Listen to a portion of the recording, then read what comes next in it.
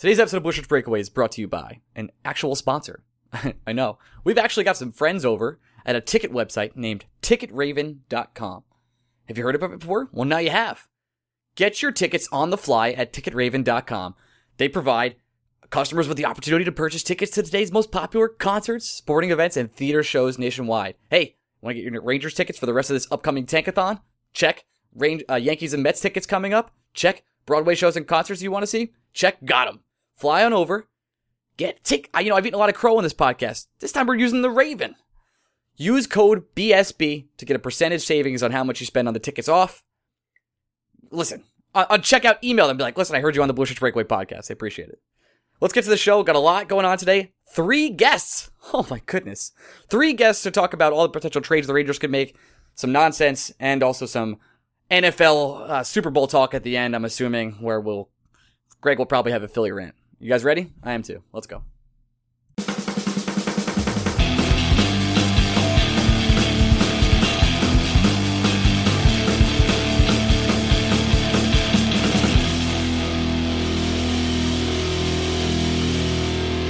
Hey, Blueshirts Breakaway fans. Welcome to another week of the Blueshirts Breakaway. I am your host, Ryan Mead. I'm here with my lovely, bumbly, stumbling, bumbling, rumbling, he may go all the way. Greg Kaplan, co-host, say hello. I've been so tired today that when someone asked me about a fire at work, I said the house was litten, and that's kind of just been my entire day so far. That house is litten, my friend. I did it! No! Why did I say my friend? Because you're the worst. I am. Jesus. Yeah, I got 3 hours of sleep, and I've just been dying all day. It was not a fun day at work. This podcast is jam-packed with Rangers action. We have 3 different guests today where we're going to be talking. Count them. What was that? I said count them. Okay, so we have Leafs writer Arvin comes on to talk about all the possible Leafs trades we have. We have Acharia from the Tampa Bay Raw Charge. And she's going to talk about Tampa Bay, and I forget the first guest's name who is killing Sean her. Shapiro of The Athletic. Come on, man. Sean Shapiro of The Athletic. What am I, a host of a podcast? Why am I doing this? Sorry, Sean. Sean Shapiro of The Athletic comes on to talk about the Dallas Stars, possible trades we have with them. We filmed that. We recorded that last Friday, and today, so we have 3 interviews in a row, but before we do all that, we're going to talk Rangers, and also, before we talk Rangers, I want to talk about how next Thursday, if you're in the New York City Ranger, Jesus Christ, can I even speak today? The New York City area in Midtown, you should come to Beer Authority to watch Rangers Islanders and cry with us in person. We will be there doing a Blueshirts Breakaway / Rangers Reddit meetup. Yeah, when we planned for this meetup, we thought this game would be a fun push towards the playoffs. The team would be playing well. There might be frustrations. There are always frustrations. And we'd be happy to talk about them with you. Now it really feels like a wake. It feels like we're going to be watching this game with friends being like, hey, it's going to be the member berry game. Remember when the Rangers were good? Remember when we were a playoff team? I remember. I remember when this team was supposed to be really good. The thing is, guys, the Islanders also not doing too well either, even though they're sort of in the quote-unquote playoff race and they're going for it, but that team's also a goddamn mess. So this will be a fun time. At least you get to come hang out with us, drink some beers. I took the next day off, Greg, so I'm definitely going to get a little bit of fun time. If I'm in the city, I'm not working the next day, so I'm right there with you. I'm aware. So if you are looking to come meet us and hang out and probably get us to say pretty inappropriate things in front of you, you know where to find us. Next Thursday, that is February 15th, day after Valentine's Day. Love your loved ones. Love us the next day at Beer Authority in Midtown. Let's talk some Rangers. Let's talk some Rangers. This team is frustrating. And we're not going to go too much into the games.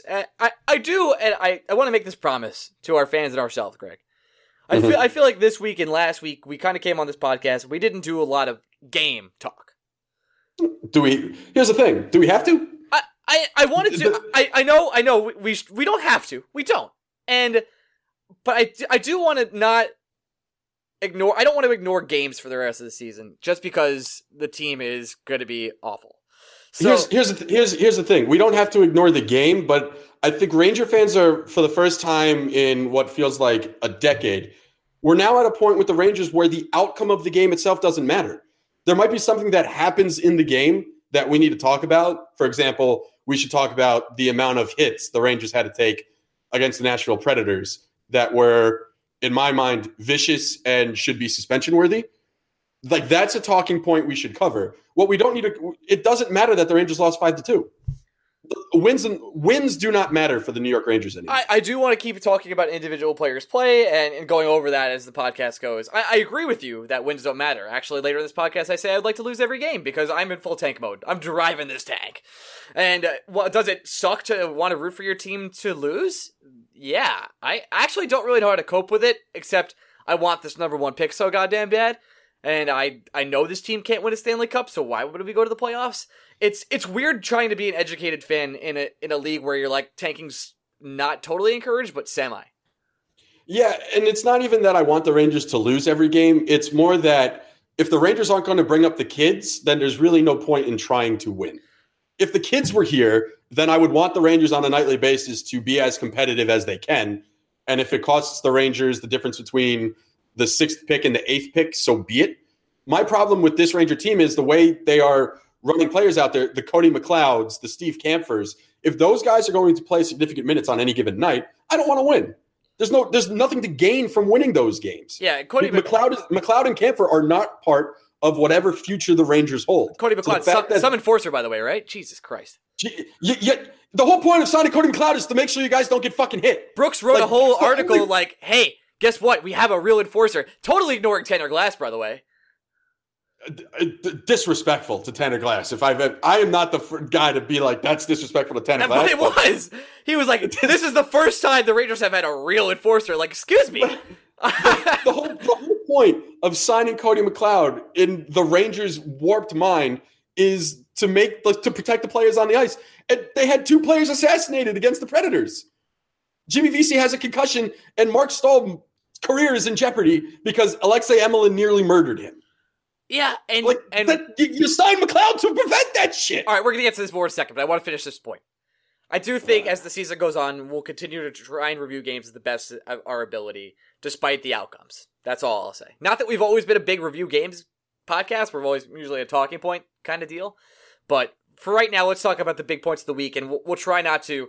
I just don't want to ignore certain games when a certain player goes off. I definitely want to talk about that. I don't want to do that. Yeah, well, we're gonna talk about the important Ranger storylines, which will definitely still include what the Rangers do on a nightly basis in the games they play. It's just, if you guys are now coming for us to break down every win or loss, first, I don't think we've ever done that, so that's weird that you're now expecting us to do that.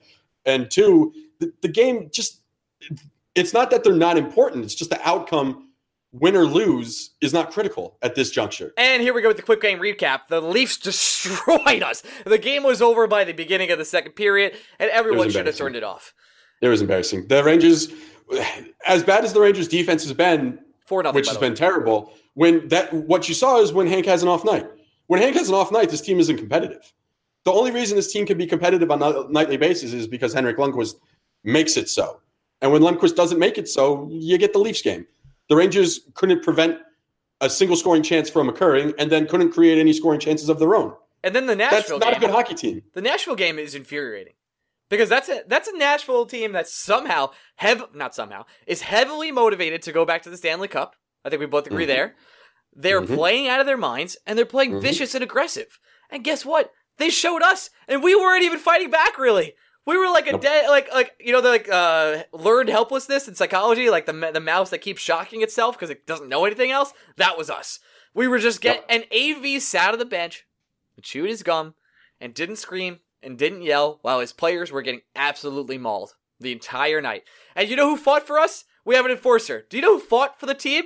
Brady Shea. Brady Shea. Yeah, team enforcer Brady Shea, who I think has more fighting majors this year than anyone else on the Rangers. You know what? Good for you, Brady Shea. Thank you for doing that, because stand up for your fucking teammates. I don't know. Why is it so hard? It's not even just, I don't know. Here's my thing. The players' performances, I thought, stood out in those 2 games. There weren't many. Anthony DeAngelo has been good since he came back from Hartford. I think classifying his play as anything but good would be either selling him short or giving him too much credit. He's been good. He's been what you want to see from Anthony DeAngelo now that he's up here and now that he's getting an opportunity to play more. I hate that it's in spite of Kevin Shattenkirk, who's out hurt, and now it's going to be, look, as much as we've given Mark Stahl shit on this podcast over the last 2 years, there are 2 things that I think are undeniable about Mark Stahl. First of all, that guy gave everything he possibly could for the New York Rangers. And like Dan Girardi, that should be applauded and respected. Absolutely. Mark Stahl left it all out on the ice. Just because Mark Stahl's health and game deteriorated and Alain Vigneault kept putting him in situations that didn't protect him as a hockey player, led us to criticize Mark Stahl's play, does not take away from the character and the man that is Mark Stahl. That guy deserves all the accolades for his career at the Rangers. He's been fantastic from start to finish. And our angst with Mark Stahl, when you really get down to the bare bones of it, involves his usage, which, again, falls on the coaching staff. As I think we said it even going into the season, there was a scenario where Mark Stahl could have been a productive member of the Rangers lineup. It just might have involved a few healthy scratches, maybe not playing back-to-backs very often, and sheltering his minutes. If you do that, we don't give Alain Vigneault credit for a lot of things on this podcast because there's just not a lot to give him credit for. He brought his team to a Stanley Cup and made deep runs with it multiple times. There you go. But earlier this season, Alain Vigneault had Mark Stahl on the third line pairing, or third pairing, Greg, you fucking moron. He had Mark Stahl on the third pairing and playing less minutes than he's played in years. And Mark Stahl was better. The thing that makes that frustrating is that was the answer 2 years ago. It shouldn't have taken him 2 years to figure it out. Yeah, we all know. That's the whole thing. But look, again, Mark Stahl is great. The fact that Mark Stahl is not going to be playing the next couple of games, I think, it's been diagnosed with a cervical strain, and that sounds terrifying, and that hit was terrifying. I want Anthony DeAngelo to get as much ice time as possible. I did not want Anthony DeAngelo to get ice time in spite of Kevin Shattenkirk and an injured Mark Stahl. If Mark Stahl's play didn't dictate him needing to be on the ice, then yes, Anthony DeAngelo should get time over him. I did not want an injury to Mark Stahl to create an opening for Anthony DeAngelo. With all that said, it would be awfully nice if the Rangers promoted one of Neil Pionk or Ryan Graves to fill Mark Stahl's spot in the Rangers lineup right now instead of Steve Kampfer. And we are not the only people saying this. A lot of smarter people than you or I, Ryan, are saying the exact same thing. This isn't about Neil Pionk or Ryan Graves in our minds being ready for the NHL. This isn't about either of them putting up massive seasons in Hartford. It's not about that at all. It's about the fact that we know what the fuck Steve Kampfer is, which is bad. You beat me to So it. let's try something different, which could be good. We're not saying it's going to be good. We're saying we need to find out what we have. At some point, you need to know what you have. And if it's not going to be in a season like this, where, as we mentioned before, the Rangers are no longer trying to win hockey. Well, yes, they're trying to win hockey games on a nightly basis, but no longer are those wins important on a nightly basis. Find out what you have in your young players. Call them up and play them. If Ryan Graves struggles mightily, and in his defense, whoever the Rangers bring up will probably struggle because of the players they're going to be playing with. It's basically the Hartford Wolfpack playing in the NHL right now. We just need to know. We need to know what Ryan Graves, the individual, can do. And it's going to be an awkward slice to evaluate because the product around him will not be as ideal. It just doesn't make any sense to play Steve Kampfer right Just now. try one. None. Like, we're not going to keep Steve Kampfer. And if we do, I'll freak out for next year. Well, I don't know why we would do that. Doesn't make any sense. And Steve Kampfer's perfect role is emergency defenseman in respect of if Steve Kampfer is the guy you want to keep in the press box and someone comes down with the flu before the game and you just need to plug a defenseman into the lineup and you can't make a roster move. Got your back. That's Steve Kampfer. The Rangers have had 2 days to make a roster move and they've decided not to, which in my mind is just, it's mind-numbing. Well, it doesn't make any sense. Let's talk quickly before we get to some of the trade talk. You know, as a fan right now, it's weird. I've seen a lot of fans on social media say, if you root for this team to lose, you're not a real fan. Dude, I'm just rooting for the best outcome for this team. I'm still a real Ranger fan, just because I'm saying, hey, I don't want to win every game. Like, I'm still rooting for the Rangers. If the Rangers win, guess what? I'm still going to be happy. But I know the best way for this team to perform in the future is to accidentally get that first pick. Not that we will. The odds of us getting it are very, very, very, very, very, very, very, very, very slim. But if it happens, you know how happy you'll be? You'll be way happier to have that guy on your team, Dahlin, for the next 6-7 years than if you won a random game on a Tuesday night or a Monday night right now as we're recording against the Dallas Stars. Like, which one would you want more? 7 years with him or that one win against Dallas? Like, you're not going anywhere. Where are you going? And this is why... One second. And this is why Philadelphia... Like, the 76ers tanked for so many years, and the fans somehow got on board because they knew the end result was going to be years of happiness, and now they have a superstar in Joel Embiid, if he stays on the court, can actually lead them to a second Philadelphia championship in the last, forever. So, there you go. As a veteran of a team that routinely stops playing competitive games once you get to a certain point in the season, the way you have to watch Ranger games now is not about the collective team effort. You have to individualize your games. You have to watch for certain things from certain players in order to get positive out of your games. For example, you need to see Kevin Hayes continue to develop the way he's developing. You need to see JT Miller make subtle improvements to his game. Brady Shea. Regardless of the outcome. You need to see Brady Shea take a more of a leadership role on the defense. You need to see Brandon Smith play hockey. You need to see Mika Zibanejad continue to flourish on the top line and on the power play. And you're watching Hank, a legendary goaltender. And you need to see Pavel Buchnevich return to health. Like, you need – your Ranger viewing is no longer can this team win a game. Your Ranger viewing should be, are young players doing the right things on the ice? And are they creating scenarios where they can be part of the next good Ranger team? That's how you have to view this team now. Like I said earlier on in this podcast, not even 5 minutes ago, wins just don't matter anymore. It's not the point. The Rangers are not going to make the playoffs this year. We all need to accept that, and we all need to start moving on. That's not the goal of this Ranger season anymore, to win as many games as possible. Development. The goal of this Ranger season is now development. And the only way you can utilize development properly is by bringing up the players you need to see shit from. And that is not Steve Kampfer. It's Neil Pionk and Ryan Graves. And the answer, by the way, is not to bring up Hedel and Lias. It's just not. I don't want to use their contracts up. Let them get as much playing time as possible in the AHL. Yeah, see, that whole thing still doesn't bother me. The fact that the Rangers are going to maintain the extra year of restricted free agency control on both players if they do come up. I understand why we want the entry level to slide an additional year, because it means they'll be cheaper for an additional year. But the Rangers already have 7 years of control for them already, no matter if they come up now or they don't. Right. So that doesn't change. If the Rangers are willing to pay Anderson and Hedel a year earlier than they would have, fine. The Rangers don't have a lot of money on the books long-term anyway. So it's not exactly like it's a money-saving move, but it's not going to break their back long-term. They will be up in the last 9 games of the season, both of them.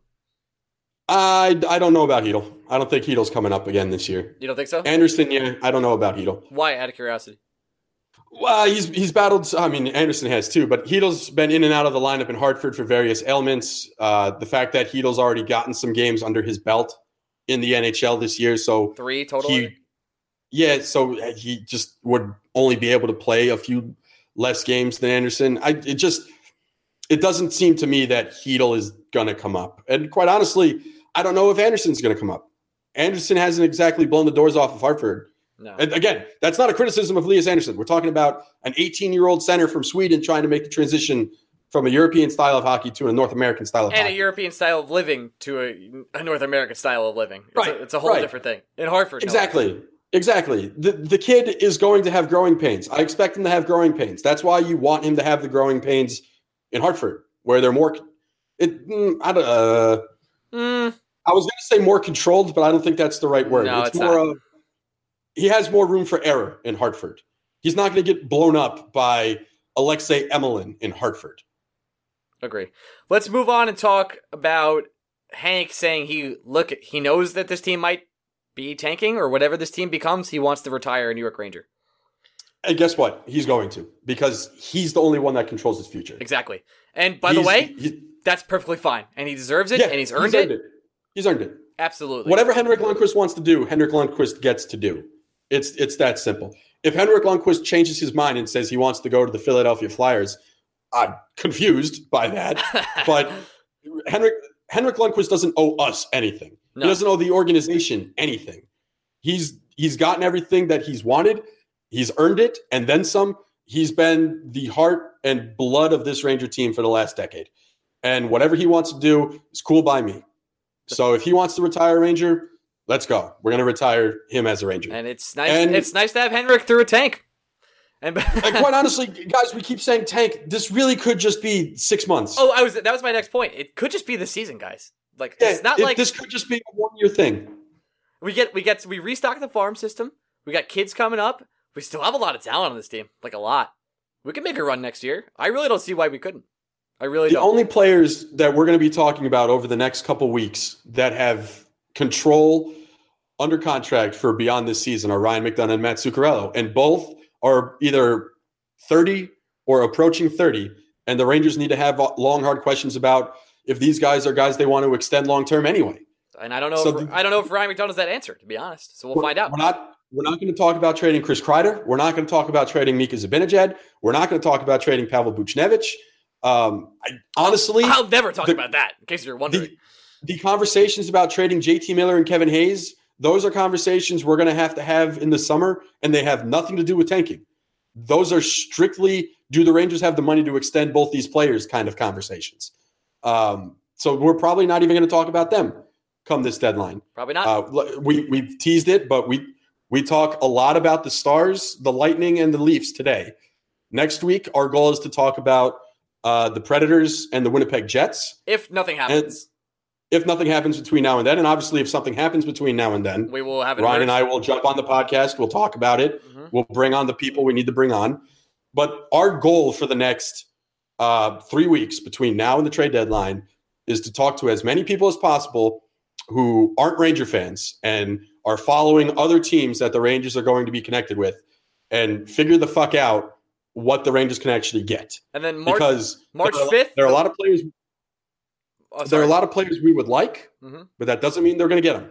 And I think that's an important distinction for all of us moving forward. And it's always nice to have a reality check to be like, okay, what's actually in play here? Yeah, there are plenty of players around the NHL that I wish the Rangers could acquire.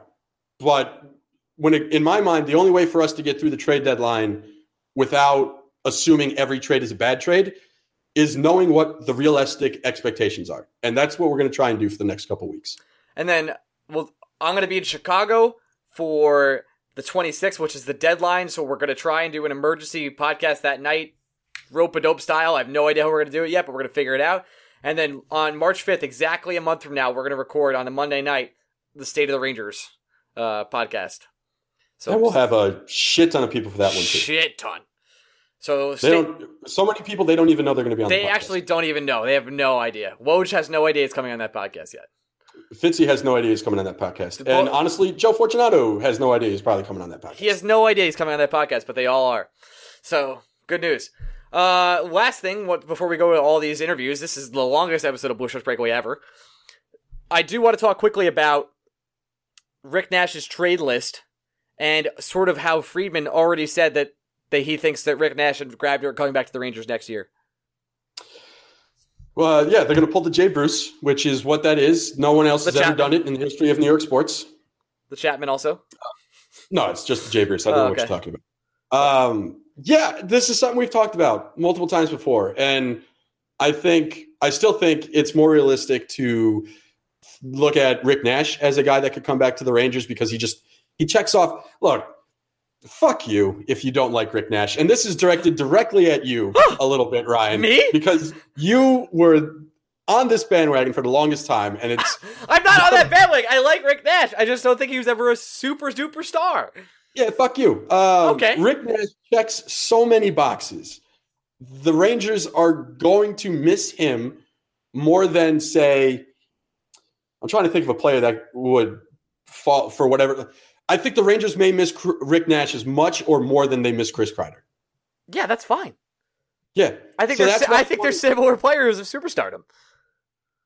Fine, whatever. I'm not here to have that discussion. I hate having the elite discussion with anybody. I'm right here to have it with you, my friend. Rick Nash checks off so many boxes that if he wants to come back to the Rangers next season, absolutely. Because he makes the Rangers a better team on a nightly basis. Whether he's back-checking. I can't argue that. On a penalty kill. Rick Nash makes the Rangers a better hockey team. So if Rick Nash wants to come back to the Rangers next year, depending on the length and the term and all that mumbo-jumbo, absolutely. Oh, man. But the fact that Rick Nash wants to come back is more reason to trade him. Go get pieces and then bring him right back. That's perfect. You know how That's great. Rick Nash is coming back? Here we go. Yeah, his kid. Rick Nash. I have no idea how I'm going to explain to my son that he can't cheer for the Rangers. That definitely went through my head. Every time he sees a goal, he starts singing the song. It's tough. Yeah, he's coming back, guys. Rick Nash is going to go on sabbatical for a couple months, and then in July he's coming right back. Yeah. So I just this is more reason to trade him. If you know he's coming back, and I have a hard time believing that Jeff Gorton hasn't had the conversation. If Jeff Gorton is asking for his trade list, Jeff Gorton has also asked him, hey, by the way, do you want to come back? In returning after the season. I'm not saying that they're tampering and they have an agreement already in place, but it's foolish to think that the conversation hasn't been had. They definitely asked. I can't. So trade him. Go get yourself a first-round pick for Rick Nash, and then bring him back this summer. And now not only do you have Rick Nash again, you have that first-round pick. That's great. I can't imagine. It doesn't happen. All right, let's go over to our 3 interviews in a row. Gee, crazy. You guys have outdone yourself. We really have. Thanks. And then we'll come back, do a little bit of Super Bowl talk and a little bit of who the F is Blueshirts Breakaway and call this one over. I'm going to just say transition, and then I'm not going to. There's going to be just 3 interviews in a row. I was going to edit little noises in between, but I'm sorry. I'm just not doing it. I love you all. Here we go. Bye-bye. Here, interviews. Time. Transition. Hey, we're back. We're the first guest of the day. I have Sean Shapiro of The Athletic to talk to us about the possibilities of trading with the Dallas Stars, a much better team than the New York Rangers at this point in time. Sean, say hello. Hey, guys. Thanks for having me on. No problem, man. Listen, I don't know if you've heard, but the Rangers right now, not in the greatest of periods and have some players to sell off. Those players include players such as Matt Zuccarello and Ryan McDonough. Tell me what's going on with the Stars right now and what might match up for us. Well, so the timing of us talking here actually works out pretty well, especially since the Rangers come to Dallas on Monday here. But Stars are in kind of a spot where they're, as I'm sure your listeners are well aware, the Central Division in the Western Conference right now, it's just Murderer's Row. He's a meat grinder. Yeah, Murderer's Row, meat grinder, who's whatever you want to say. Basically, you could have 17, in theory, you could have 6-7 teams deserving of a playoff spot and only 5 teams who can really make it out of that division. Stars have kind of been nestled in that wild card spot for a while, but yet to be able to kind of jump into the top 3 and yet to be able to separate themselves from the bottom. So kind of when it comes to the Stars, it's kind of an interesting situation where there's kind of that, you're kind of looking for that move that, what's the thing that can help us? Because I don't know if they'll be able to jump into the top 3. Obviously, there's still lots of time. There's still 30 games left. But what's that kind of thing that allows them to give them that separation from right now they're only 2 points ahead of Colorado. They're only 3 points ahead of Minnesota. What's kind of that move that can help them be that a little bit of that kind of complete team that can make sure they are at least within that top 5, and then maybe even climb to that top 3. And that's where this team is right now. And it's kind of an interesting juxtaposition where they are, just because I'm sure, as you guys know, with the Rangers, Lindy Ruff was the coach here before, and Stars look like a completely different team. Sean, Stars look like the hell is wrong with you? Why'd you do that to us? I'm sorry. Yeah, you put that evil on us, Ricky Bobby. I'm sorry. So let's get right into it. When I first reached out to you, Sean, I actually thought Ryan McDonough was a guy that was going to interest Dallas a little bit. But in talking with you, it sounds like a scoring winger, maybe more right up the Stars' alley at this point in time.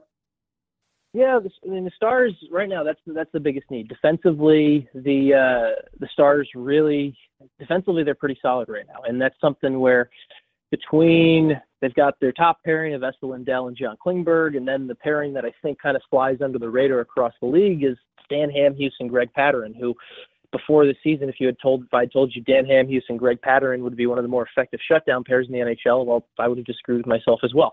I mean, Dan Hamhuis has been, we thought maybe the game was passing him by. Greg Patterson's a guy who was in Montreal and really nobody wanted him, and then the Stars got him in a trade last year. And on top of all that, they also have Mark Mathot still coming back from injury. So just defensively, to me, I think there's no move on that front. But they really need depth scoring. The Stars are a team that they've got their big top line of Jamie Benn, Tyler Seguin, Alexander Radulov, and they're really fun to watch. But there's nights where if they're not going, no one else is going, and you need that guy. You need another guy to kind of fit into that top six, or another winger who can put the puck in the net, because they're not getting it from the guys who they thought might be able to jump into that role and really haven't seized it this year. And obviously, the Rangers have a couple guys, most notably Rick Nash and Matt Zuccarello, that could probably fit that criteria for the Stars. There are a couple names that have been bouncing around Ranger fans' minds when it comes to trades with the Stars, and I'm curious to get your opinion if either of these guys are attainable in any trade. The first, of course, is Heiskanen, third overall pick last year, star defensive prospect in the Stars system. Is there any player on the Rangers roster that could net the Rangers in return Heiskanen? I don't think so, especially not in the rental market. I mean, you'd have to for Heiskanen to be included in a deal.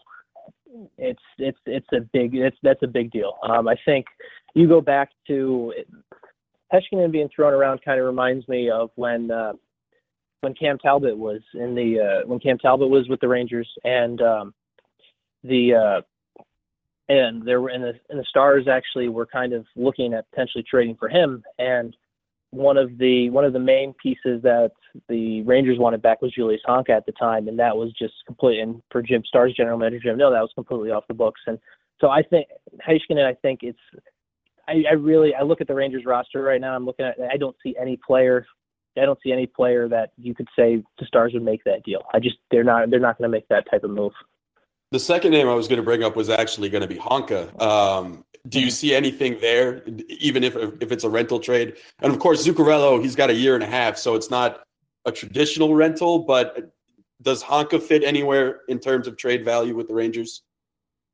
I actually think he does now because of Heiskanen. Heiskanen's kind of made him a bit more expendable, and the Stars' defense this year has not really seized that role everyone thought he was going to be, and he's still kind of stuck in that in and out again. He's still only 22, but with John Klingberg only being 25, you've got Stephen Johns is only 25, and then you start to look at long term if they're going to have Heiskanen in. Does Honka becomes a little bit more expendable, which basically because of the addition of Heiskanen. I don't think they'd be willing to part with him for someone like Nash, but I think for Zuccarello, with a guy who's got another year, a guy who could kind of really fill that role that they're looking for in the top six. I think you could start to have a conversation there with Zuccarello and Honka. That could be the start of a conversation. Of course, things on the Rangers side are kind of hush-hush. Our front office, yeah. You say what you want about our front office's actual management of assets and such, but they're fantastic at squashing any kind of rumors, and the only rumors that we get out are stuff that they want out. Are you hearing anything on the Dallas side of things that suggests the Rangers and Stars may be discussing possible trades at this time? Not hearing anything right. So right now, there's two factors with the Stars in general coming into the deadline. The one thing is the big elephant in the room has been the Martin Hanzal signing this year. For everything the Stars did well this season, Alexander Radulov's been great. Bringing in Ben Bishop's been good, but that Martin Hanzal signing of 3 years, $4.75 million per year, he's missed so much of the year for injury. His health, I really think, kind of depends on his health over the next 2 weeks. Really depends, I think, whether the Stars are going to make a move, because I think the Stars believe, I may not agree with them, but they believe that he can be a player that really makes them can kind of fill that role when fully healthy, and they don't think they've really have him fully healthy this year. And so I think if they can get him back and he's looking healthy, then they may stand pat. But personally, it's Martin Hanzal. He averages 60 games a year. He's always injured. So, and I think as it gets kind of closer to crunch time and as the market moves, I really think there'll be something for a top six winger. I don't know if the Stars will actually pull the deal off, but they'll definitely be in the conversation. And I think Zuccarello is kind of one of those guys. He's one of the top guys available, and we know Jim Nill's not afraid to kind of pull the trigger on those. I know that's a convoluted answer, but does a pretty good job of playing close to the vest as well, but it wouldn't go against. It wouldn't be unbelievable to see that. That's fair. I just wonder, even if the Stars think Hansel's going to be healthy and they still want to add some scoring, if Michael Grabner isn't a name they kick around for some lesser pieces, just because it's a much more easier contract to negotiate into a salary cap structure, and it still provides speed and scoring that the Stars may not have on roster even with a healthy Hansel. No, and Grabner's a guy I was actually about to bring up. He's a guy who I think kind of he fits where he can. I mean, you've seen him more than I, but I can kind of, if you can correct me, I mean, he's a guy who kind of, you can play him in a couple different spots. He doesn't need to be, with his speed, he can play with a couple different guys. You can correct me if I'm wrong on that. No, he can. And so I think for the ask on him, I don't know if you're getting the prospect back, but I'm sure the Rangers are looking to load up on picks, and the Stars actually have a good amount of picks. Not nearly the Vegas amount of picks that the Golden Knights have, but they got a couple extra picks available. And I think you could see something like that for Grabner. He's a guy that, especially with how cheap he'd be and how easy he would be to fit under the cap. I think he'd be pretty cheap right now at this point in time. I'll be honest. I honestly think a second-round pick does the trick with Michael Grabner these days. Yeah, that wouldn't surprise me. I'm still, I look back to the fact that I'm still amazed last year, that the Stars got a second-round pick for Patrick Eaves. So I kind of look at it where maybe there's something, and that actually turned into a first-round pick, amazingly. So I look at it as maybe something, if you're New York and you're looking for best-case scenario, maybe you can try and flip something on what the Stars did to Anaheim last year, where you try and get a second and try and get a condition in there to get it as a first. But I think that's probably best-case scenario there, in my opinion, from the New York side. Yeah, I'm a little curious on your opinion of one thing, though. I mean, it's easier for us Ranger fans. Obviously, there are players we want to unload, especially our unrestricted free agents. Do you get the sense that the market might be a little oversaturated right now? Maybe there are more sellers than there are buyers? Yeah, I think it's just with so many teams close and so many teams. If you're a GM that's selling, it's the year to. I mean, you never want to be selling. You always want to be in the playoffs, obviously. But this is the year that if you're the GM to sell, there's so many teams are in it. I mean, if the Rangers were to try and make a trade with a team in the West, there's only 3 teams in the West that probably aren't going to be looking to add at the deadline, frankly. I mean, the Chicago is kind of closed, teetering. We'll see what happens with Chicago. It's just, there's so many teams in it. And I think because of that, you're going to be able to get into some bidding wars if you kind of find that right patience there. And I think the Rangers have actually done the smart thing in this and kind of making it public knowledge that they are selling and they're looking to go, because I think it kind of creates a bit of that.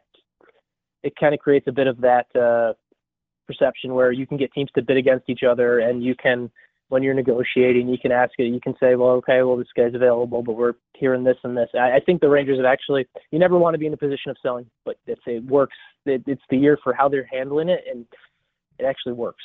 It's literally a now or never situation for us, where we have players coming off the books and some players of value that we can kind of get rid of while still maintaining a young core. If we don't sell now, I'm not sure when we would. Is Rick Nash someone that the Stars are interested in, or maybe you've heard any buzz about him? I think the thing with Nash is because you're still going to have off, just because I think he'll be at roughly, my math's not very good, but with his 7.8, I think it'll still be around 2.3, 2.5. My math's not very good, but we're not math guys how much either. Space he'll still, yeah. So either way, so the math gets a bit tricky with him.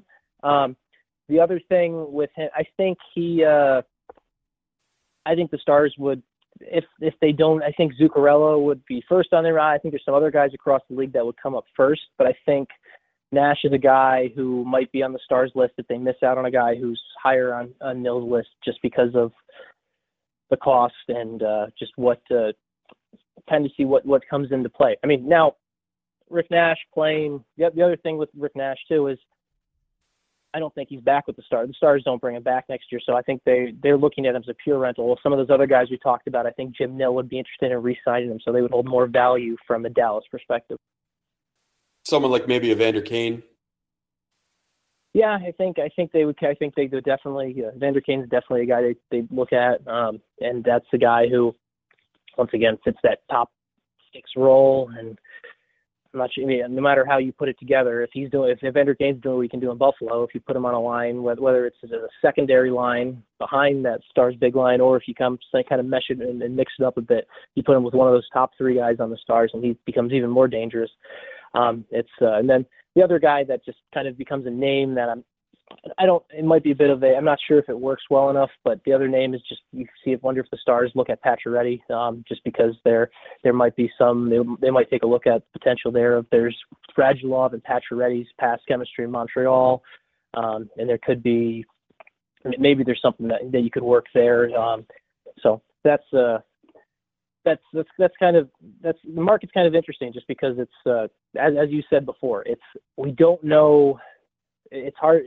Some teams have to make a decision on whether they are actually buyers or sellers, because they're right kind of at that edge, and not every team has been as publicly about announcing that, obviously, as you guys know, as the Rangers. Yeah. So best case scenario for the Stars, they add a scoring winger. How much of a threat in your mind do you see them in terms of a Stanley Cup run this year? Are they a top three team in the West? Do the Predators have something to worry about in Dallas if a move is made here by the Stars? So the Stars have there's two things about the Stars that are kind of I think the Stars are actually better if they end up going through the Pacific, because for whatever reason they just struggle in their own division. They struggle against Winnipeg, they struggle against Nashville, they struggle against St. Louis, but they're one of the only teams that's won in Vegas this year. They've actually beat Vegas pretty handily, 3-0 in Vegas. They've played well against San Jose. They beat Anaheim. I think their team actually and now they're going to obviously try and get as high into the standings as possible. I think if they can be a wild card and play in the Pacific, and then only have to worry about the Central once they get to the conference final, I think they're actually in. I wouldn't put too much past them. And also, you also have to take the Ken Hitchcock factor into effect, where he plays a style that it's not the most entertaining style, but if you get a lead in the playoffs, it closes games out. So I think if they end up having to go through the Central, I think they could be bounced in the first round just based on what's happened against their division this year. But if they ended up going through the Pacific, I think they have a better chance, actually. I got you. Before we let you go, Sean, we know, or I know at least, the Athletic is getting close to expanding in Dallas. Wanted to give you a chance to plug that out a little bit, get people excited, all that good stuff, because it's coming here to New York at the same time. Yeah, actually, so it was announced, we're talking here on Friday, it was announced on February 1st. The Athletic is coming to Dallas, New York, and Cincinnati. Cincinnati, obviously, it's not that that's going to get hockey fans excited, but we've got here in Dallas, we launched February 12th. I believe New York also launches the same day, and it's an exciting endeavor. I'm excited about it because I have a full-time job there now, and but it's kind of a cool thing to see from a Dallas perspective. And you guys don't have this in New York because obviously there's a bigger media market, but just it's kind of cool in Dallas to see another media entity ready to cover the Stars kind of on a full-time basis. Right now, in the past we've had, and I prior worked for and still worked up until the Athletic opens up February 12th, I worked as a contractor for NHL.com. But prior to that, it was the only independent media was the local newspaper. So it's kind of cool to see the coverage. I'm personally excited to see just the fact that hockey's getting a little bit more dedicated coverage. And obviously I'm pumping my own tires a bit because that's me, but right. It's kind of an exciting thing. And you guys obviously have it coming to New York, and I know they've made some good hires there, and it should be, I think it's better. I think competition across coverage is better for all of us, and I also think it's good to see media companies actually willing to add right now, and that's the thing that I'm most excited about. So we're excited for the Athletic to finally contact us. Man, it's been a long time coming, and we've only been waiting, since they opened. So that's good. But seriously, good luck. That's an awesome opportunity. Thank you, guys. All right, Sean, now that you plugged everything, I appreciate you coming on. I hope we end up trading with you and taking some of your best prospects, honestly. I really would like some of them because we have almost zero. Thanks for coming on, buddy. I'm sure we'll talk to you in the future if we ever have a big Stars game going on. Good luck. Yeah, sounds good. You guys have a good one. Thank you. Thanks again, Sean. Bye-bye. And we're back with another guest for today. We have Arvin, who's been on the show before. Arvin, you're from pensionplanpuppets.com. You're here to talk some trades with us. Arvin, say hello. Hey, I'm very happy to be back. Welcome back, man. I knew you'd have you back. You were on a legendary episode last time. Welcome back for another legendary episode. Listen, the Rangers, have you heard, not so good.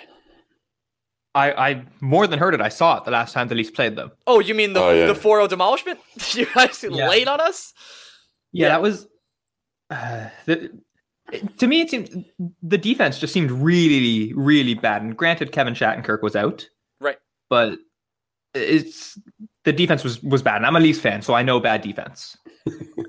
Well, it's funny you bring up bad defense because the first person we want to talk to you about is our best defender, Ryan McDonagh. I think it's funny because I don't think media, I haven't seen Friedman, I haven't seen Johnston, I haven't seen McKenzie connect McDonagh to the Leafs, but it seems to be the Toronto Maple Leafs and New York Rangers are the popular marriage of choice by the fans, which is why we wanted to bring you on to try and clarify in your mind, or at least on the Leafs end, the relationship between the Leafs deadline needs and Ryan McDonagh. First and foremost, is Ryan McDonagh a player the Toronto Maple Leafs desperately need to make a long Stanley Cup playoff run? In some ways, yes, and others, no. I expect that the Leafs will have kicked the tires on him, as every team surely would. McDonagh is, in my opinion, an excellent player, and I think in the opinion of pretty much every hockey fan out there, he is a very, very good player, and he's on a very nice deal, very team-friendly deal as well. And in that sense, he is very, very attractive as a trade chip, especially for a team that does not have good defense like the Leafs. That said, I do not think that the Leafs are significant players for him. I get the same vibe as well. It really comes down to the fact that Ryan he plays the wrong side of the defense for the Leafs, right? Exactly. So he's a left-handed defenseman, and that's where the Leafs' two best defenders also play in Morgan Rielly and Jake Gardiner. So acquiring McDonagh means that either one of them has to play on the right side, or one of them gets demoted to the third pair, at least nominally, and that would definitely be Gardiner, as he's been the third best of those this year, and that's kind of suboptimal in of itself.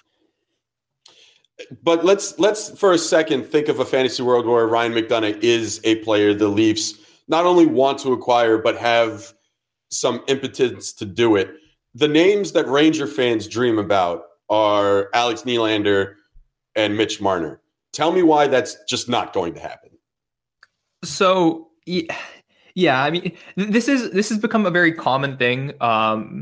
Whenever anyone discusses any sort of trade with the Leafs, the two guys to bring up are William Nylander and Mitch Marner. Oh, William. I don't know why I said Alex. I'm an idiot. Don't worry. Well, we all knew that, Greg. It's okay. Yeah.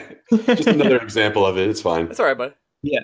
So I understand why fans would do that, because you see the Leafs and they have a pretty talented forward group and kind of a gaping hole on defense, and you're like, okay, well, they're strong at the wing. They could, if any team could stand to lose a player like Nylander or Marner, it would be them. The problem is, I think people kind of conflate the idea of a prospect and a young NHLer who happens to be very good.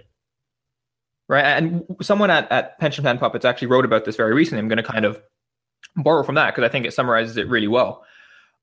Young top-level NHL forwards do not get traded often, except by Peter Chiarelli. That's literally the only time it happens. And when it does happen, it's usually for another player in the same age bracket or younger. So Jonathan Drouin for Mikhail Sergachev, or Seth Jones for Ryan Johansson. Johansson was 24 at the time of the trade, I think, and then Jones was like 21. So those are the types of trades where it's like kind of one-for-one deals that kind of come out of nowhere sometimes and are pure hockey trades. The age gap between Nylander or Marner and McDonagh make it so that it's completely unpalatable from a Toronto point of view to get older, more expensive, and get rid of a player who is very, very key to our team, as both Nylander and Marner are.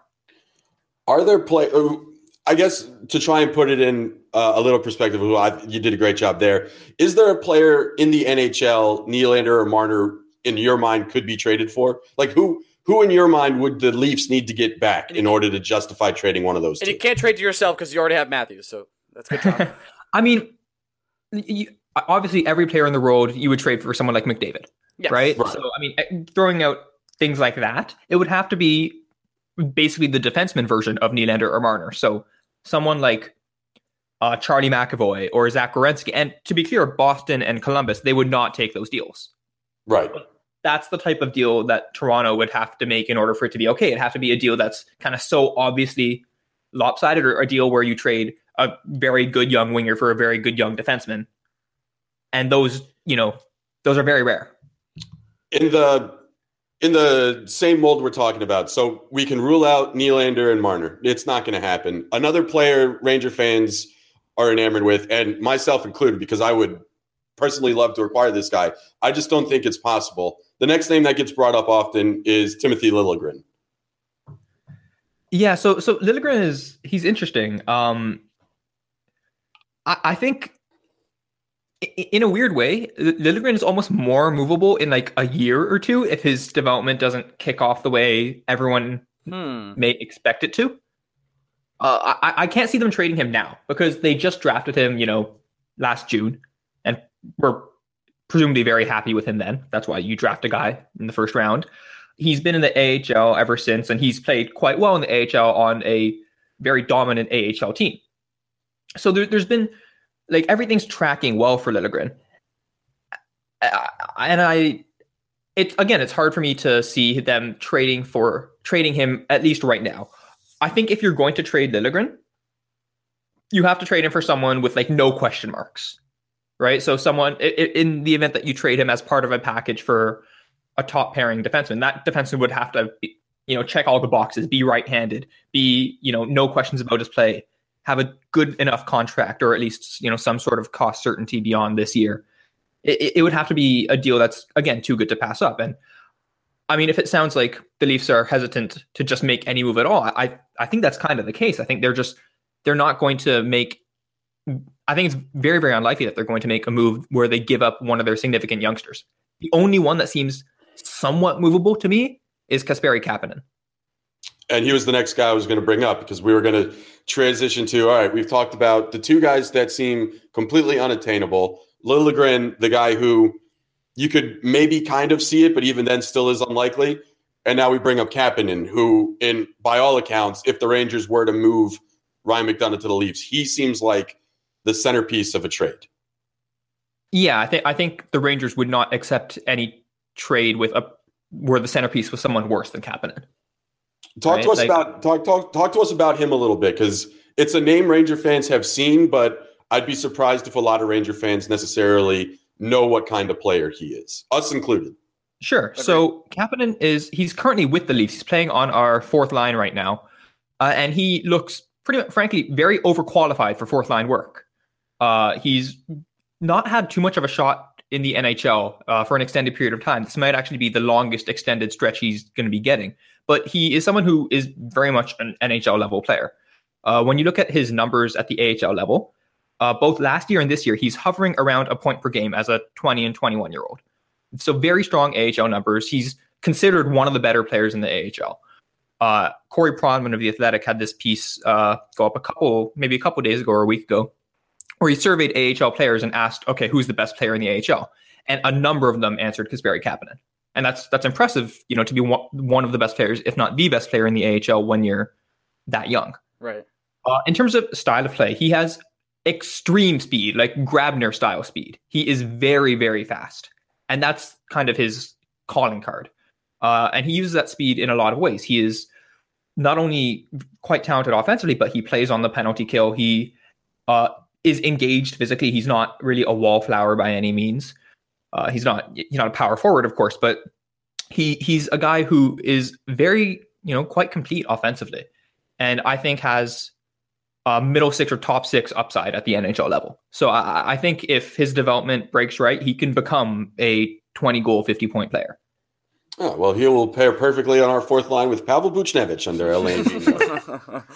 I actually did want to ask about that because I mean I watch a bit of Rangers hockey, and Buchnevich is always a guy I like watching, and it seems like he's perennially in Vigneault's doghouse. I don't understand it. Well, I have great news for you, Arvin. Neither do we. It is without a doubt maybe our number one complaint about Alain Vigneault on a constant basis.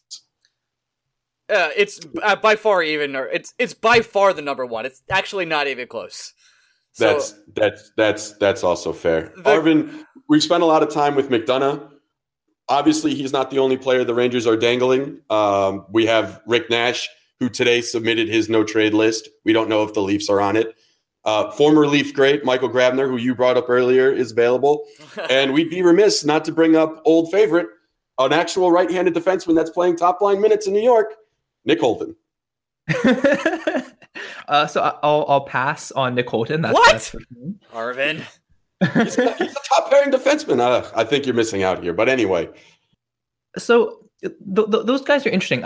I think Nash still has a good amount to offer. I don't know if he makes sense for Toronto as a trade target. But if I'm Toronto, I think I'd actually kind of be interested in him in the free agent market after the season.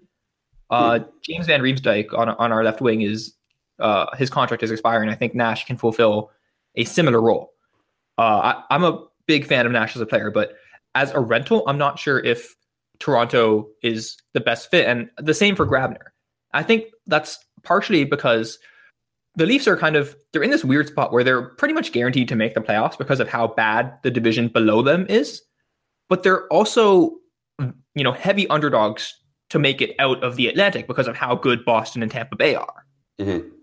So rentals are sort of weird in that Toronto doesn't need to strengthen in order to get a playoff spot. And if they don't strengthen enough, you're still not really going to trouble Boston or Tampa Bay. So unless a player is really going to set you over the top, I'm not sure it makes sense for Toronto to do that.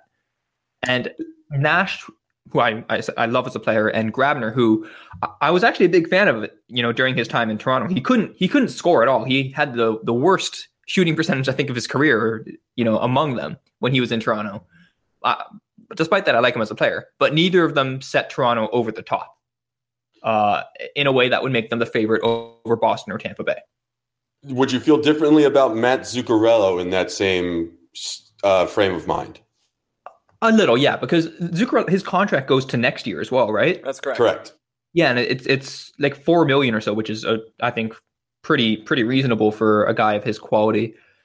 I'm a fan of his game. His contract is nice. Again, like Nash, if we got him in as a free agent, he would help bridge the potential loss of James Van Riemsdyk, and he would certainly be our best left wing.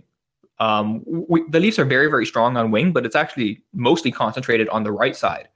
Nylander, Marner, Kasperi Kapanen, and Connor Brown are all right wingers. And we have James Van Riemsdyk and Patrick Marleau on the left side, after which it gets really, really dicey. So I would actually be somewhat interested in Zuccarello.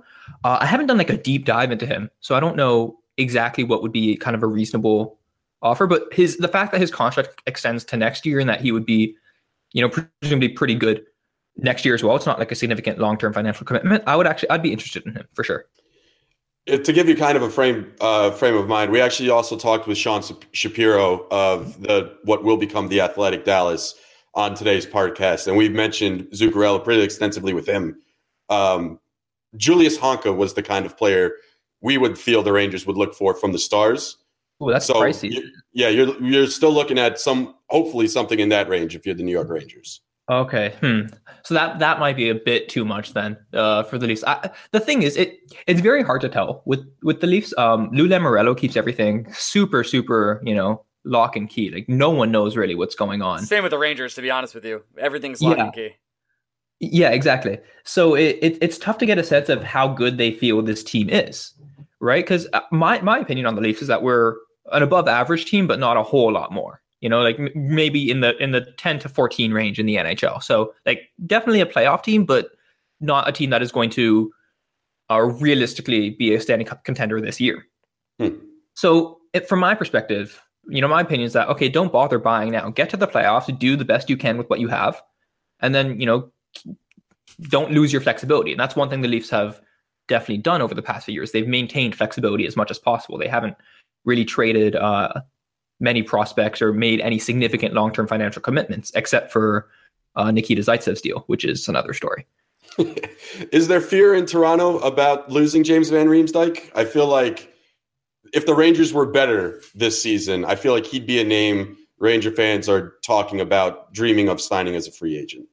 Yeah, because he's a New Jersey boy, right? So he's like he sure is. Personally, I am worried about losing James Van Riemsdyk. A lot of Leaf fans, and I guess this is probably true of all fans, a lot of Leaf fans overrate their prospects. So that's all fans.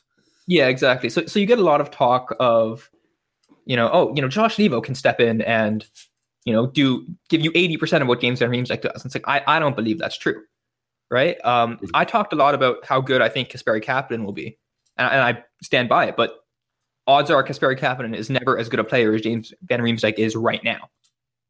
Right, because JVR is a first liner in my opinion. His primary scoring rate at even strength is quite good. He is dominant on the power play. He's maybe the focal point of the Leafs' top power play unit, which is a very, very good unit. So yeah, I think there's no way we lose JVR and don't take a step back. At the same time, we might just have to, because we're going to have to pay Nylander after the season, and then Marner and Matthews after the next. So there just might not be room for him. Arvin, I have a quick question. So you really don't think you guys are even sniffing the cup this year? I mean, I've played you. I've only watched you when you played the Rangers, but let me tell you, you guys have destroyed us. Yeah, I think in a way we're perfectly set up to beat a team like the Rangers or the Islanders. In that, and this is just my opinion from watching a few Rangers games. The Rangers play like kind of an open style, but because their defense and their defensemen specifically are sort of subpar, it just kind of opens the floodgates for the Leafs. That was a really nice compliment you gave us, by the way. And for whatever reason, Lundqvist randomly isn't very good against the Leafs. It could just be that the Leafs have talented shooters, or it could just be, bad luck, because Lundqvist has been phenomenal the whole season. But I think if you watch the Leafs against the Rangers, you think, wow, this team is incredible. But then you watch the Leafs against a team like Boston, who we faced on Saturday night, and Boston just took us to the cleaners. Bergeron just totally shut down the Matthews line. We couldn't get much going at all. It was 4-1, but the Leafs actually technically didn't even score a goal, because the only goal we scored went in off a Bruin. Perfect. All right. Well, Arvin, one last question, and it's Alain Vigneault related. Ranger fans are often, or at least the final stand of Alain Vigneault supporters, often ask us when we say the Rangers should fire Alain Vigneault, well, yeah, but who's taking over? And the number one name that I keep seeing people I consider smart hockey people mention is Marlies Sheldon Keefe. Is there anything you can tell us about Sheldon Keefe that gives us Ranger fans a sense of what kind of coach he is? I mean, I think it's understandable why he would be rumored for these positions. He's done a good job looking at, the Marlies record. They've been one of the best teams in the AHL consistently over the last few years. It's interesting. I don't watch a ton of Marlies, so I can't say systemically what exactly he is doing. But word on the street is that he set up the Marlies in such a way, and the organization has made a real commitment to the Marlies to make the transition from Marlies to Leafs as seamless as possible. So they try and keep things somewhat similar between the two. Mm-hmm. But unfortunately, I can't give you a ton of specific details on what he preaches, but I think he'd be a good hire, generally speaking, because he's had success at pretty much every level he's been at, coaching-wise. He was quite good in the OHL. He, I believe, coached the Sioux Greyhounds there, and he's been dominant with the AHL Marlies. So I think it's inevitable that he finds an NHL job somewhere, and I think he's not a bad shout at all. I'm all about him, just mostly because he's not Alain Vigneault, and second because he's got a history of success with young players, and that is music to my ears. That's what we need right now. Arvin, appreciate you taking the time to come on again. Hopefully, if you guys make the Stanley Cup, maybe we'll have you on one more time. That'd be awesome. Thanks for having me, guys. All right, Arvin, talk to you soon. Have a great day. You too. Peace out. And we're back with our third and final guest of the day. Your closer, Acharia. Acharia of Raw Charge. She is the managing editor. You're here to talk about the Tampa Bay Lightning. Acharia, say hello. Hello, everybody. Hello, Ryan and Greg. And hello, Rangers fandom. Yeah, we are a very sad place now. You guys are having... How's your season going? Good? What's up with that? Oh, it's all right. Yeah. I did have to ask, you're trying to sell McDonough, your top D, and his possession numbers are below 50%. So you've got to sell me on him a little bit. I got your back. Hey. His pairing is Nick Holden. Think about that. The fact okay. that it's not 20% playing next to Nick Holden is all you need to know. I see how it is. So, also, is any of it due to goaltending regression, or what's going on with Lundqvist? Well, Lundqvist might be having his best season as a New York Ranger. So the fact Oh that my the goodness. Rangers haven't sold beforehand is all because of Henrik Lundqvist. Wow. This last week, not so much with Mr. Henrik Lundqvist, but before that, he pretty much had a renaissance year, and that's hard for him to do because he's had a lot of good years. So, looking at your numbers here, you're at a -5 goal differential, and you're sitting like 3 teams outside that last wildcard slot. So goaltending has to be solid. Defense looks like it's pretty solid, but right. So anyway, you lack firepower is what I'm getting here. Oh no! See, we lack firepower because most of our players are injured. Except most of our defense shouldn't even be playing hockey. It's okay. It's that bad right now. Yeah. I know we beat you like in a 1-0 game like 2 months ago, and that's like the amount you've seen us this year. But that was a very phenomenal game for us, and that's about it. Yeah, that was a good game. So D'Angelo, how's he working out for you guys? Oh my god! Actually, since he's come back, he's kept his mouth shut, which is a Yay! step in the right direction. Yeah, I do apologize. We knew what we were getting into. It's all good. Yeah. But he's been solid. He's been good. He's been what you could hope for since his recall from Hartford. So he's one of the few defensemen that I don't have a complaint about currently. Okay. One of two? Yeah, you're going to have to go into a little more detail about McDonough here. That is what we're here to do. So awesome. There's 2 trains of thought to explain why Ryan McDonough hasn't necessarily been Ryan McDonough this year. Okay.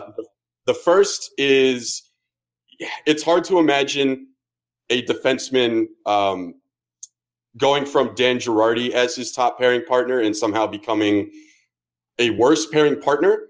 But for all the complaints that Ranger fans have had about Dan Girardi over the years, and there were many, there's one thing that was very evident, which is he had chemistry with Ryan McDonough. And yeah, well actually, together. not to interrupt, I'm sorry, but I did look up his wowies with Dan Girardi before this call, and I was shocked at how little comparative chemistry they seemed to have. Like, maybe it was just that I was looking at last season, the season right before this, but Girardi just seemed to bring McDonough down. So is he that phenomenal, or was it your system? Oh, no, we were saying, our point here is somehow it actually got worse, and it was bad already. Yeah. Oh, okay. And in McDonough's, again, we're here to fluff McDonough as much as we can to prospective shoppers. Right. McDonough last year he wasn't going to win a Norris, but he was a top 5 defenseman in the NHL. He was phenomenal from start to finish. So it didn't really matter who you put next to him. He was going to prop them up. This year, Nick Holden has been a sieve, and if we're being honest, it seems like Ryan McDonough has battled an injury we don't know about all year long. He's missed a handful of games. He's been held out of practices. I wouldn't say routinely, but whatever the next step down from routinely is. Like, it's not a surprise to see McDonough didn't practice, and then the what they say is maintenance day. Maintenance days. Right. Yeah. That more than any other player, McDonough has missed practices for maintenance days on the Rangers. So you can say it's Nick Holden's fault, which is a personal favorite of ours, or you can say it's a combination of the Rangers' defensive pairings with McDonough and the fact that he's battling an injury. And the only thing that Ranger fans wanted this year, we just wanted to know if he could play with Shattenkirk. That's all we wanted. And we found out, by the way, the answer was no, because the coach won't let him. Yep. Wow. So he's of the spread the wealth variety. He is. We're kind of facing that on the Bolts right now, too. He tries to spread the wealth, but the problem is his wealth is Ryan McDonough, and then there isn't any wealth. You have wealth. You actually have wealth, though. That's the difference. Am I wrong? We have Hedman and Strawman. Hedman's left, Strawman's right. Miss and then Strawman. we have yeah, I bet you do. I'm sorry about that. Actually, I'm not sorry at all. Thank you for Strawman. Yeah, you're welcome. Really appreciate it. Yeah. Okay. So I've heard of him from the yeah, exactly. Knee on knee for Matthews, or one of the many things that the Leafs fan base hate us for. Anyway, it's that Jake Dotchin. I think he might have nearly, well, I know that he kind of destroyed the career of Gauthier, an AHL guy for the Leafs. So he's a little problematic is what I'm saying. And then we have Coburn, former Flyer. I kind of like Coburn. I'm not going to lie. Yeah, he's been solid for us. And honestly, Girardi, he's playing 17 minutes a night, and he's doing, he's kind of at or a little below par, Corsi wise. So we're not complaining. We like to play him at 24 minutes a night, so it sounds like a vacation for Dan Girardi this year. The whole reason. And then of course, we have Sergachev and Cuckoo as our last two guys on the left. Oh, big Sergachev guy. Love that guy. He is pretty great. And he was being used in a very conservative way, which actually added a lot to his game. Then Hedman went out with injury, and we had to use Sergachev more, and that was not so good for his game. So he got benched, which was confusing, but that's okay because we have Cuckoo waiting there patiently. In fact, can I interest you in a left-hand defenseman named Slater Cuckoo? I was warned by someone that knows prospects a lot better than I to not call the beautiful name that is Slater Cuckoo. Well, he does have a lingering shoulder issue, but he is beautiful offensively, and I hear you guys like that sort of thing. I just want a new coach so we can find new things. We do too much of that, to be honest. I honestly, I have a bit of a crush on AV. Whoa, I have to admit. Get off this podcast. No, listen. There's nothing like watching his resting bitch face like on the bench when he's unhappy at everything. He's just so he's grumpy cat. It's beautiful. Yeah. Well, I mean, if you want to give us John Cooper, we can talk. The whole reason we brought you on is there seems to be a lot of smoke these days between the Lightning and Ryan McDonough. It's a very popular marriage in the media, I guess you could say. And as we've done on this podcast, we've talked to Sean Shapiro from The Athletic about how the Rangers match up with the Stars. We talked to Arvin about how the Rangers matched up with the Maple Leafs. Who are they selling? Give a short recap from the Leafs. So basically, if the Rangers make a trade involving Ryan McDonough, it's Kapanen, and that's what Ranger fans need to be comfortable with acquiring. Okay, we can do a little better than that. Well, this is what we want to talk about. Good news. Good news. Like we did with Arvin. Like we did with Arvin. Let's get the two names that the Rangers under no circumstances are going to be able to acquire from the Tampa Bay Lightning in a Ryan McDonough trade, and that is the aforementioned Mikhail Sergachev and a center by the name of Braden Point. Yeah, Braden Point is wonderful on nights when our first line or even our second line can't get anything going. He will get things going. And yeah, he's between second line center and third line center. So just let that sink in for a moment. And he's just energetic. He hasn't been seriously injured yet, so he has no yips, unlike a couple of other people on the Tampa Bay lineup. And just have to say that we wouldn't give him up for anything. Also, he's cheap. He's very cheap. Okay, that's great sounds news. like an ideal first date to me. Yeah, right. Let's see. How cheap is Braden Point? Is he on his rookie deal? Yeah, he's RFA 2020. And he's currently making $686. So I guess that's the highest that you can go as a rookie on your ELC. Yeah, I'd say that's not happening for the Rangers. Yeah. But hey, it's a nice thought. Before we get into some prospects, I do actually want to ask there was an interesting idea floated out from Hockey Night in Canada about a possible Ryan McDonough for Tyler Johnson swap. As a Ranger fan, that doesn't interest me whatsoever. Just because if we're trading Ryan McDonough, I don't necessarily want a middle line center who's above the age of 25. Yeah, who you would want. It's just, if I'm trading McDonough, give me young players back.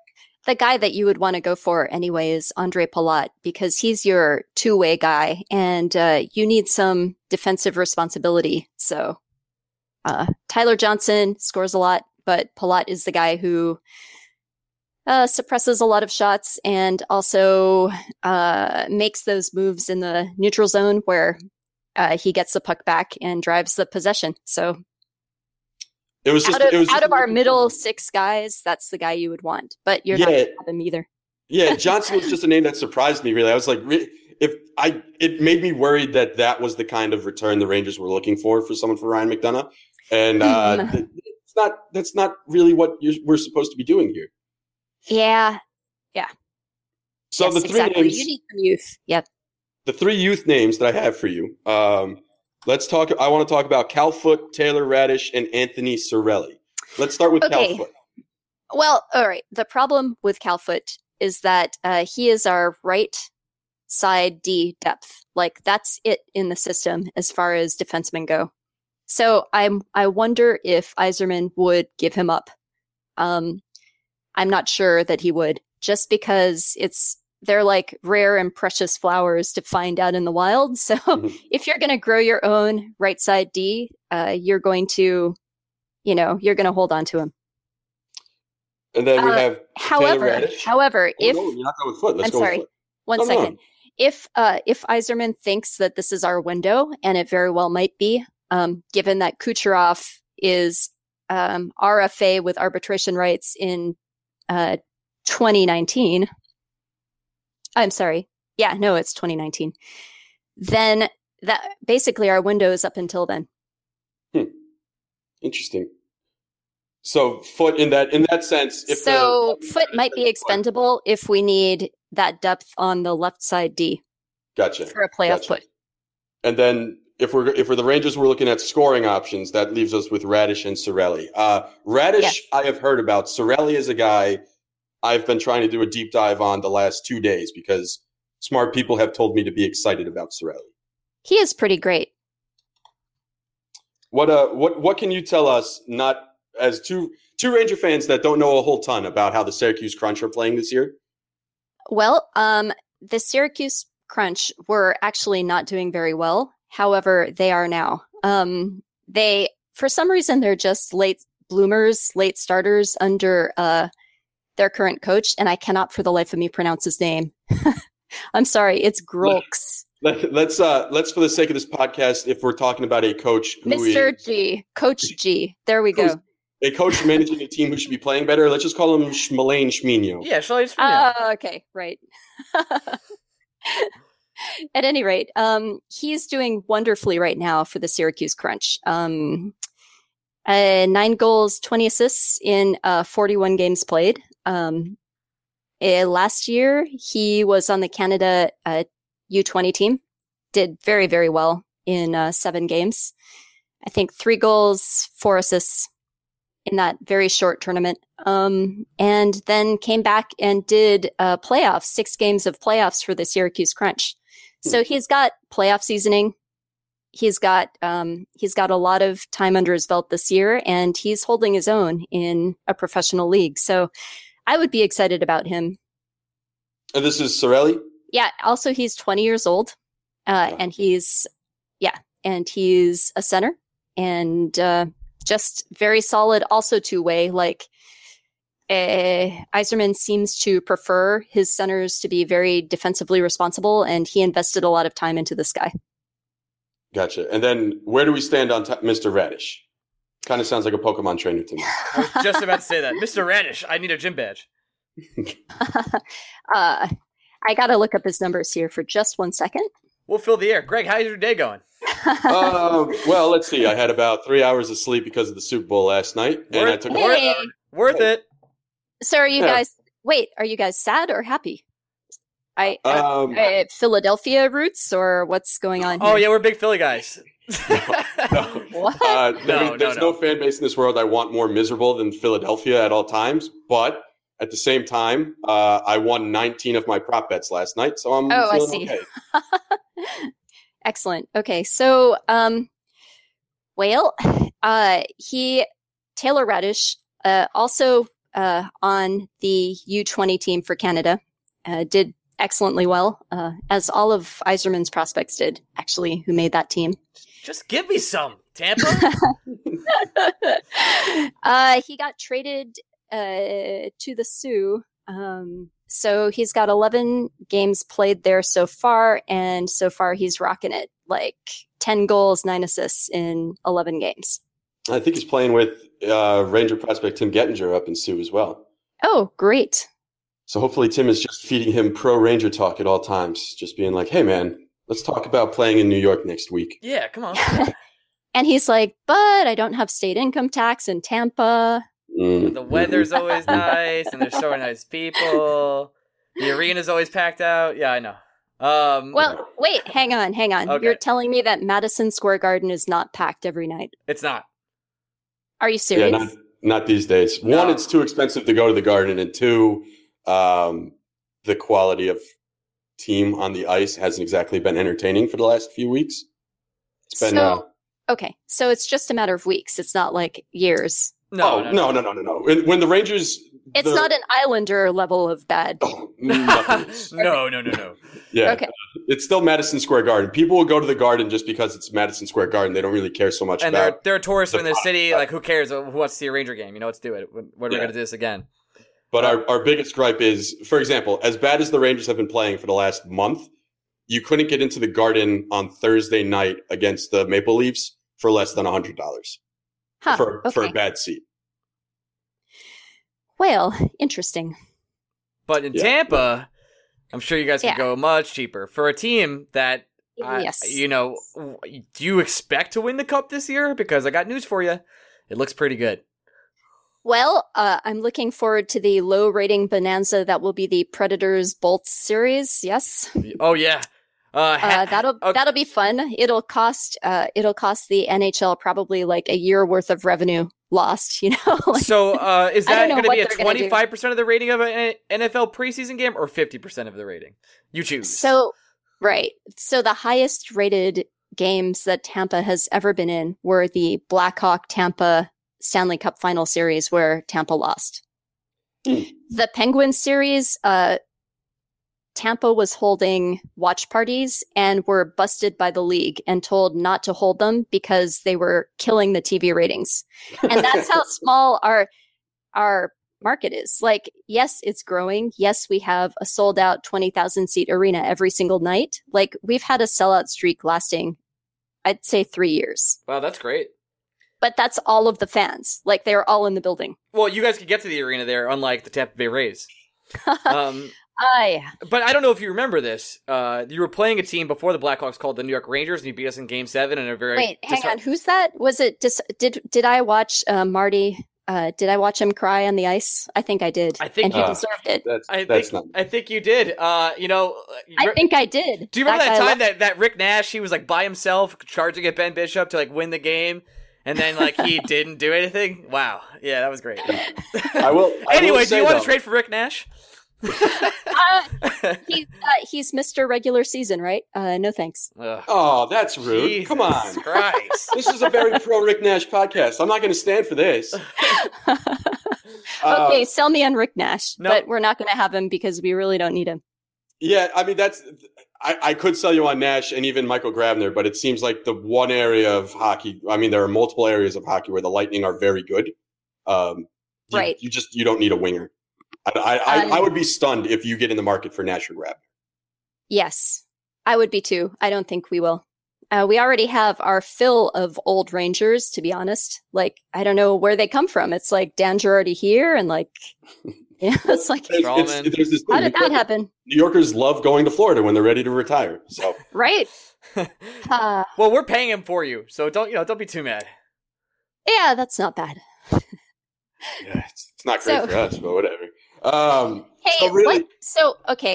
was looking up in the next couple seasons how many draft picks you have, and you're actually pretty full up, right? We have are. all of your picks. You haven't given up any for the next for the couple first seasons. time in a very long time. Yes. Good job. Thank you. I think we know it's time. By the way, right? So it's time for the rebuild. We tried to do it on the fly. Guess what? Didn't work. We signed Brendan Smith to a $4.5 million contract. That looks great right now. But he's your top Corsi guy. He's your top possession guy at present. Okay. Am I right? Everything about the Rangers doesn't make sense this year. I think that's because Brandon Smith. Oh, I'm sorry. It's Shattenkirk and then it's Smith. Shattenkirk's also pretty much done for the season at this point. So yeah, there's no need to bring Shattenkirk back. He should just rest his knee for the next 6 months. Chill, my friend. We're trying to get that first pick on accident. It's never gonna happen. This really use Erasmus Dahlin, let me tell you. That'd be just great. Oh no, you go first. One more question. Do you guys want to miss the playoffs? Absolutely. Yep, I do. It's time to tank, huh? Yeah. How far do you guys want to tank? Are you going for top 10? Can we lose every other game this season? And by every other, I mean every single game, because I'm in. Just let the boys lose. Okay. Yeah, I mean, from an outsider perspective, this Ranger team, when healthy, just doesn't have the defense for a long, sustained playoff run. It would be 100% dependent on Henrik Lundqvist remaining just a Norse god. And then two, when you look at it realistically, Pavel Buchnevich is out with a concussion. Jimmy Vesey is out with a concussion. Mark Stahl is out with... Vesey is out? Oh, yeah. Vesey got dominated by Forsberg. Forsberg put an elbow right into his teeth. Yep. God. Forsberg got a 3-game suspension for it. Oh, I think I read about that, yep. The fact that Alexei Emelin didn't get suspended for giving Mark Stahl what equates to basically a cervical strain, which sounds disgustingly painful, is beyond me. But Stahl is out for a long time. It's shocking, given Mark Stahl's health, that he is as good as he is. Yeah. And honestly... This might be the end, which is really weird to say. Yeah, Mark Stahl is now at a point where I'm worried about his mental health. It's too many concussions, and then that hit from Emelin is honestly, I'm worried about the whole family. Yeah. Retire, all of you, please. They've made enough money. I think they can rest on their laurels at this point. They can go to their farm, their sod farm, or whatever it is. Those three guys have gotten hurt in the last 2 games, and then you add in Kevin Shattenkirk's knee surgery, Chris Kreider's blood clots. The team's just it fell apart, and sometimes it falls apart. Now the Rangers wisely should just embrace. It's not even like a full rebuild. It's basically a mini rebuild. They want to trade off all their unrestricted free agents, Nash, Grabner, Holden, and Desharnais, and then they're talking about trading 2 guys that only have a year and a half left on their contract, which is McDonough, who the Lightning seem to be enamored with at this time, and Matt Zuccarello. Those are really the only 6 names the Rangers I've seen consider trading at this point. I could see Yzerman going for Zuccarello because he's short. He's also very good. Just saying. I know. Our team has a thing for short guys. It's very weird. We love Zuccarello. He's probably the second most devastating Ranger to lose. So that'll be a fun one when it happens. Yep. Didn't Marty St. Louis call him Sam, and he called Marty Frodo or something like that? His nickname on the team is the Hobbit. Okay, that's cool. What a lovely relationship they have. So, what you tell me how? All right, what are we going to do? I don't want to say desperate, but how important do you think it is for the Lightning to acquire someone like Ryan McDonough to put this team over the edge in terms of Stanley Cup contender? I don't know, because in the past, when the team has been doing well and Yzerman has been content, he's stood pat at trade deadline and not made many moves. Although the Cup final year, we did a trade for Coburn for Gudas, and then we sent the dude whose name slips my mind, up to the Bruins for picks. So basically, we got Coburn and got rid of a few picks and then got the picks back. So Coburn was an upgrade over Gudas. And Gudas actually fit in really well with the Flyers system. So it was win-win. And I think that Coburn scored one of our goals in that season and that series. So that was good. So what I'm saying is it might happen. If Yzerman thinks we need another left D, he might pull the trigger. And we'll all be wondering how we lost Nemesnikov when he has such great chemistry with Stamkos, but we'll be satisfied because this obviously McDonough will be on a deep playoff run. So if you're worried about Nemesnikov keeping the chemistry, we'll take Stamkos too. It's fine. Yeah, we can do. You know what? I know it's a burden for you guys. Do you really have 8.5 clear in cap space? Oh, we can make it for him. We'll include Nash in the trade, and that basically counters out the salaries. So there you go. So we should definitely make the playoffs, but not much farther, huh? Yeah, that's it. Yeah.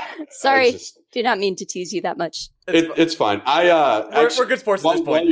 While you're here, I used to live in Georgia. I was a weird nomad Ranger fan living in Savannah, Georgia, where they don't even know what hockey is.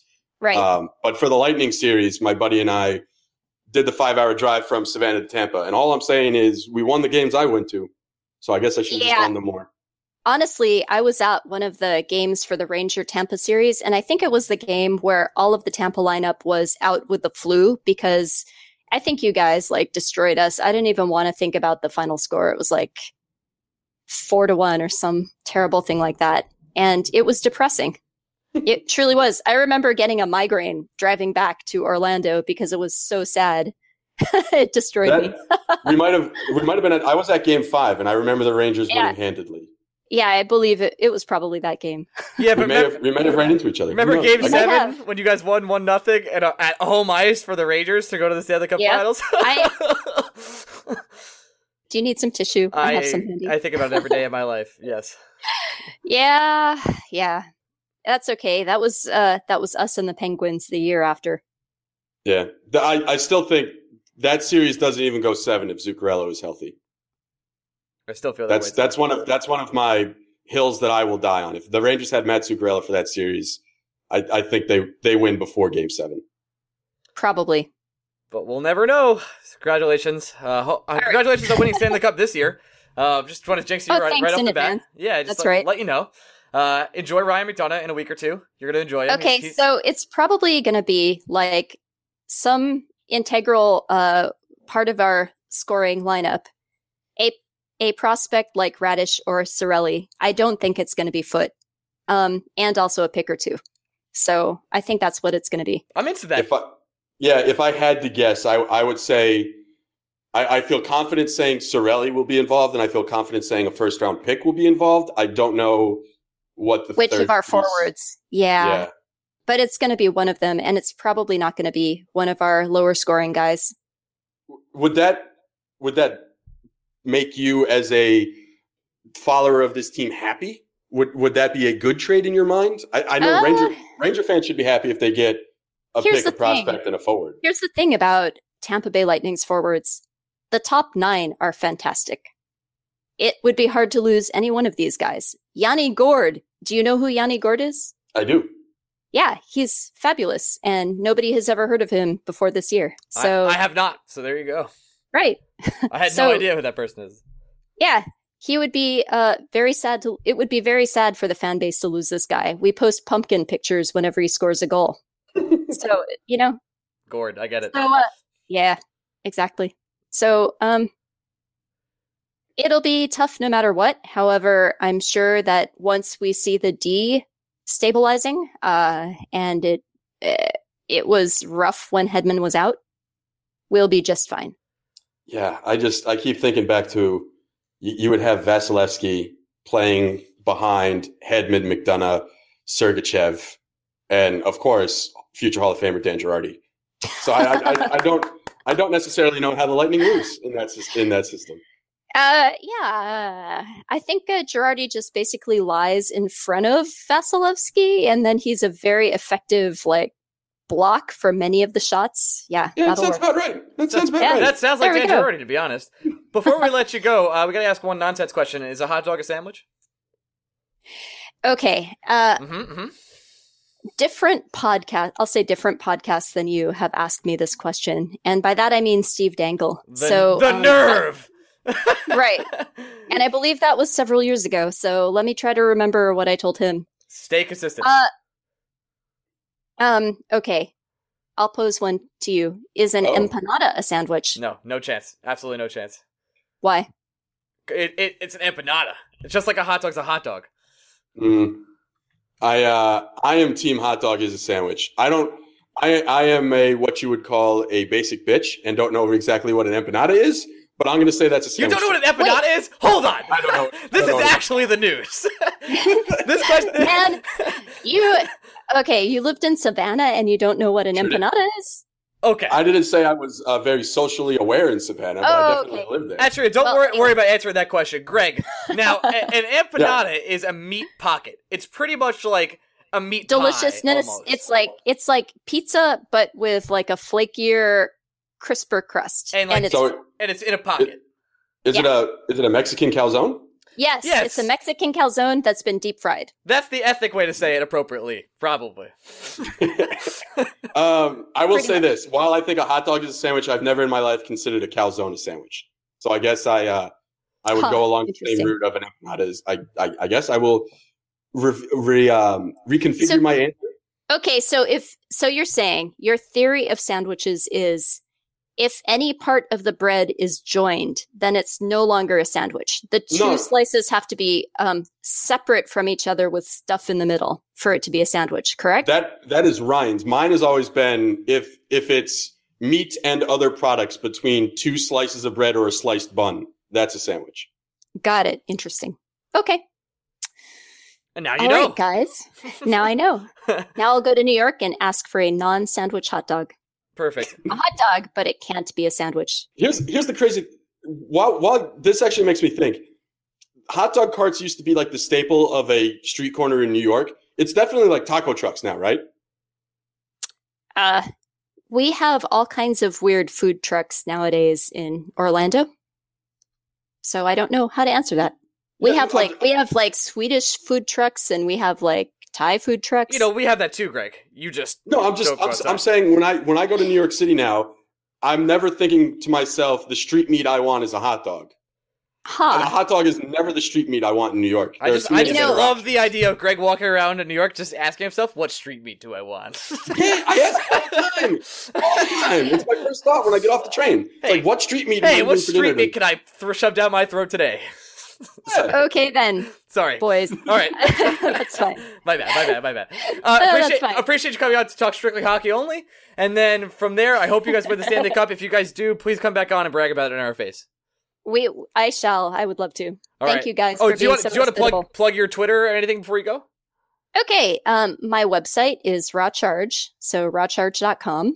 I am the hockey mom who runs it, and I have a staff of a number of people who write amazing things, including 2 Russian translators. Wow. And that's pretty awesome. There are a lot of Russians on Tampa Bay Lightning, so they're necessary. Can we borrow one for Pavel Buchnevich coverage? Possibly. We'll work a deal. Once he plays again, which is like 2 years from now, we'll figure that out. Awesome. All right. All right. Thanks, guys. Thanks so much, Arturia. Bye-bye. Hey, we're back. Wow, that was a lot of interviews. Great job, Greg. You did most of the heavy lifting there.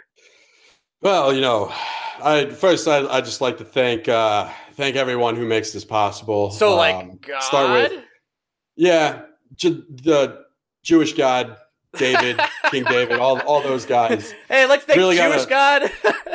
Really got to thank them for giving me the ability to articulate and have thoughts and stuff like that. Wouldn't be here without him or her.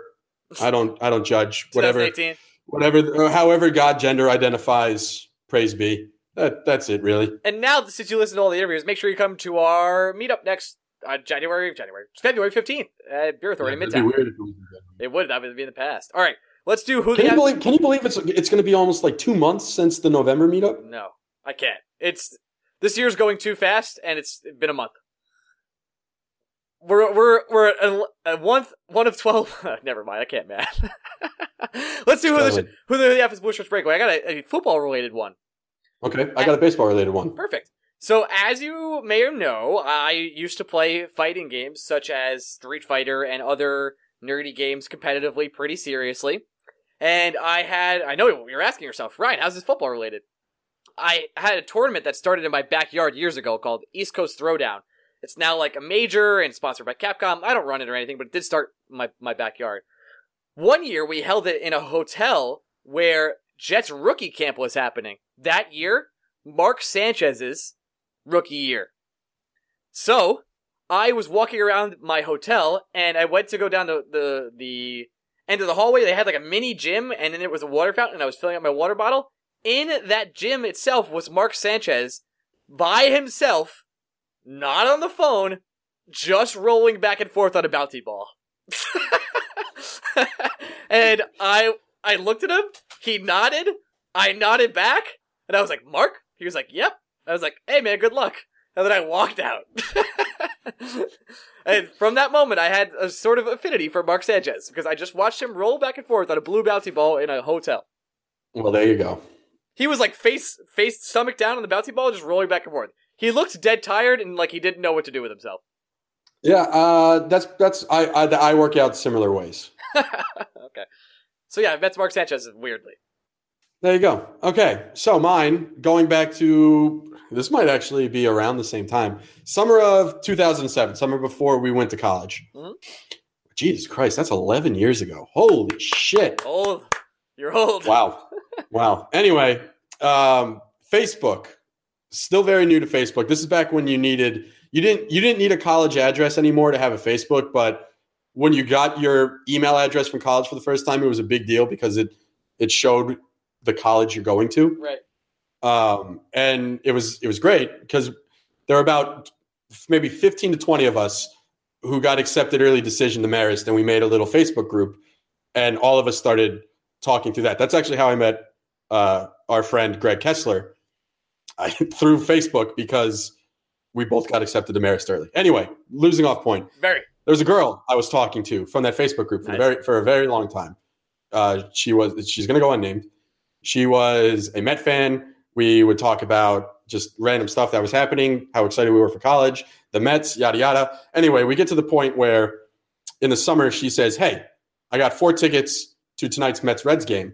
Do you and a friend want to come with me and my friend, and we can meet up and have a good time? And I was like, well, I liked her. I was attracted to her.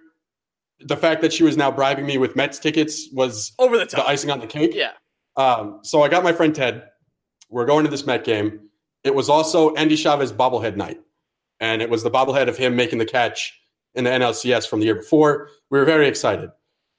We got there very early because we were trying to get the bobblehead, but then we realized that Marist girl had the tickets, and of course she was running late.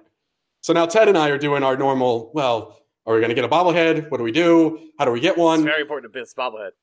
Ted and I end up buying tickets to the game, even though we had tickets already paid for, Greg, because we tried to get the bobblehead. Needless to say, we waited too long to execute this plan, and we didn't get the bobblehead. Oh, my God. Crushed.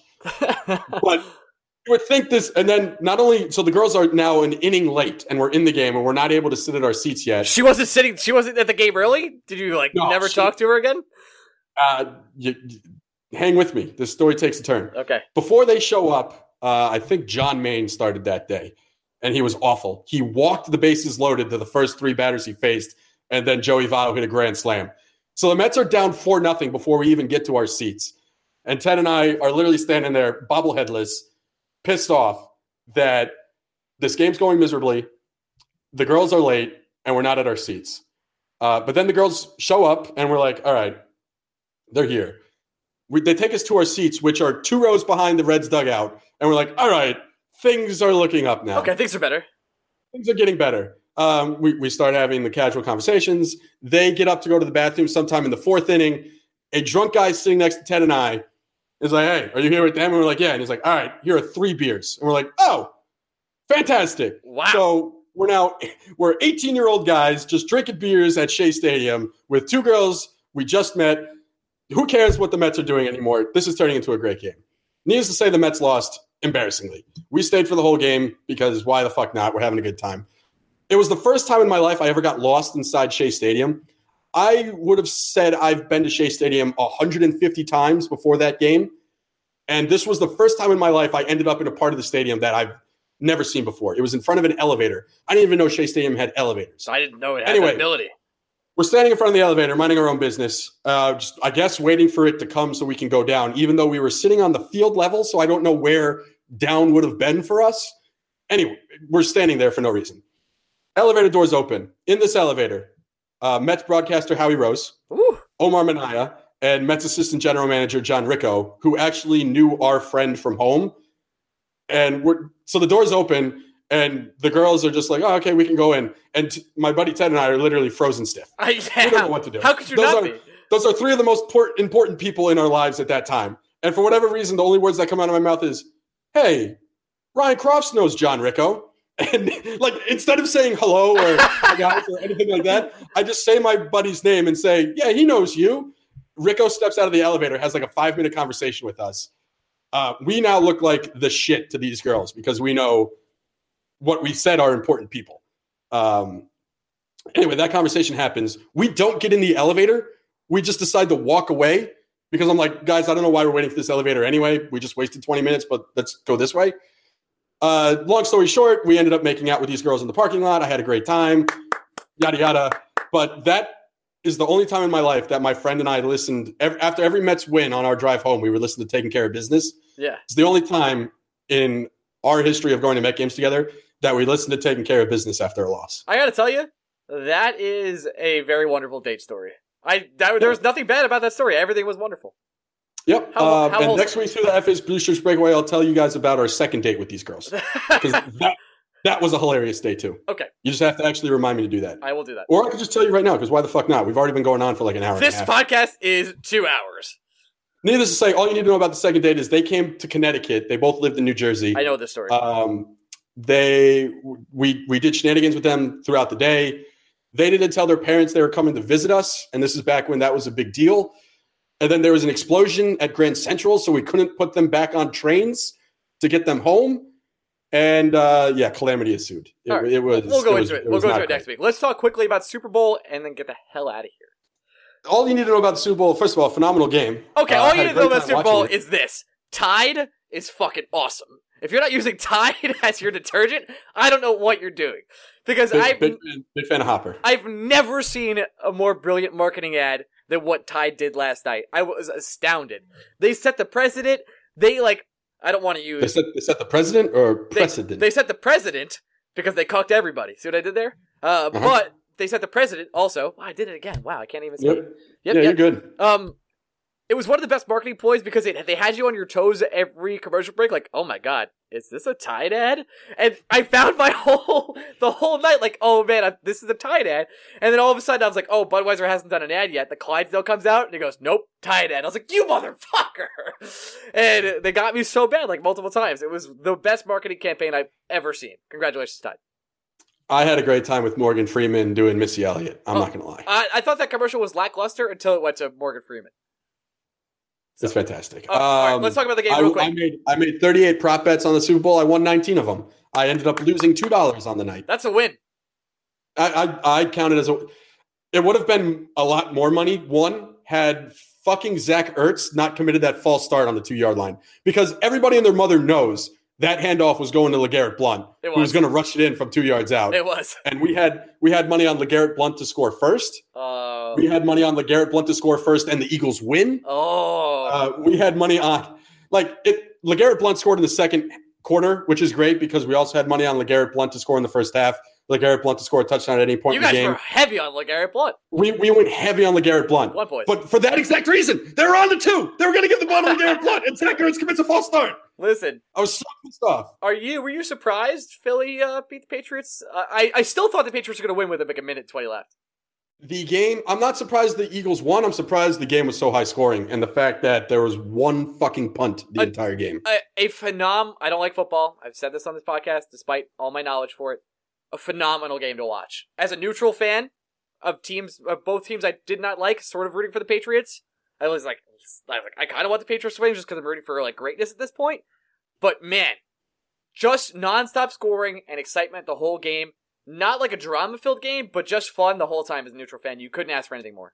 Yeah, and people will say, oh, well, last year's Super Bowl was better. Nah, you're forgetting. Last year's Super Bowl was super fucking boring for a lot of the game. Oh, the first half, like 28-3. We were asleep pretty much.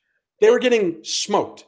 The Patriots were getting dominated. It became an interesting game when the Patriots just went Herculean, but that was a bad Super Bowl for about 45 minutes. Absolutely.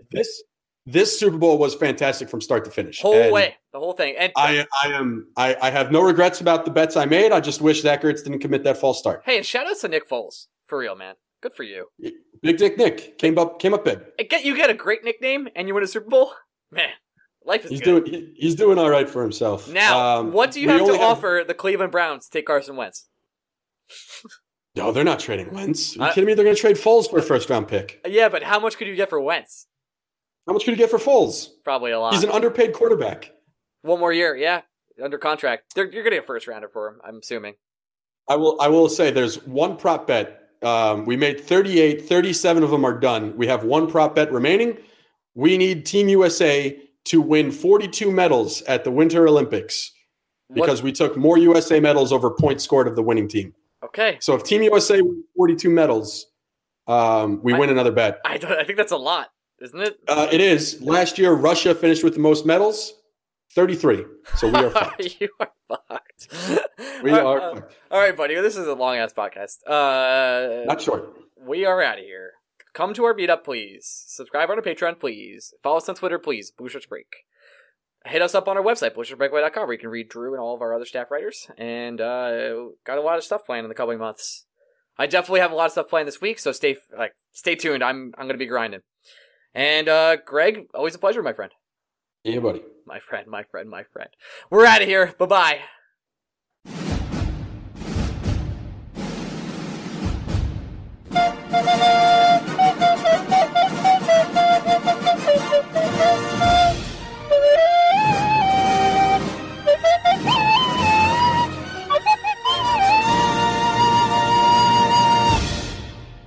Cyber isn't one thing, cyber is everything. It cuts across every industry, connecting everybody. It's the same way Dakota State University isn't just a university. With our Cyber 27 initiative, DSU has a stronger, more secure future. We're adding more faculty and welcoming more students, building labs, adding degrees, conducting game-changing research. We need partners to work with us and put our graduates to work for them. Visit DSUcyber27.com to learn more.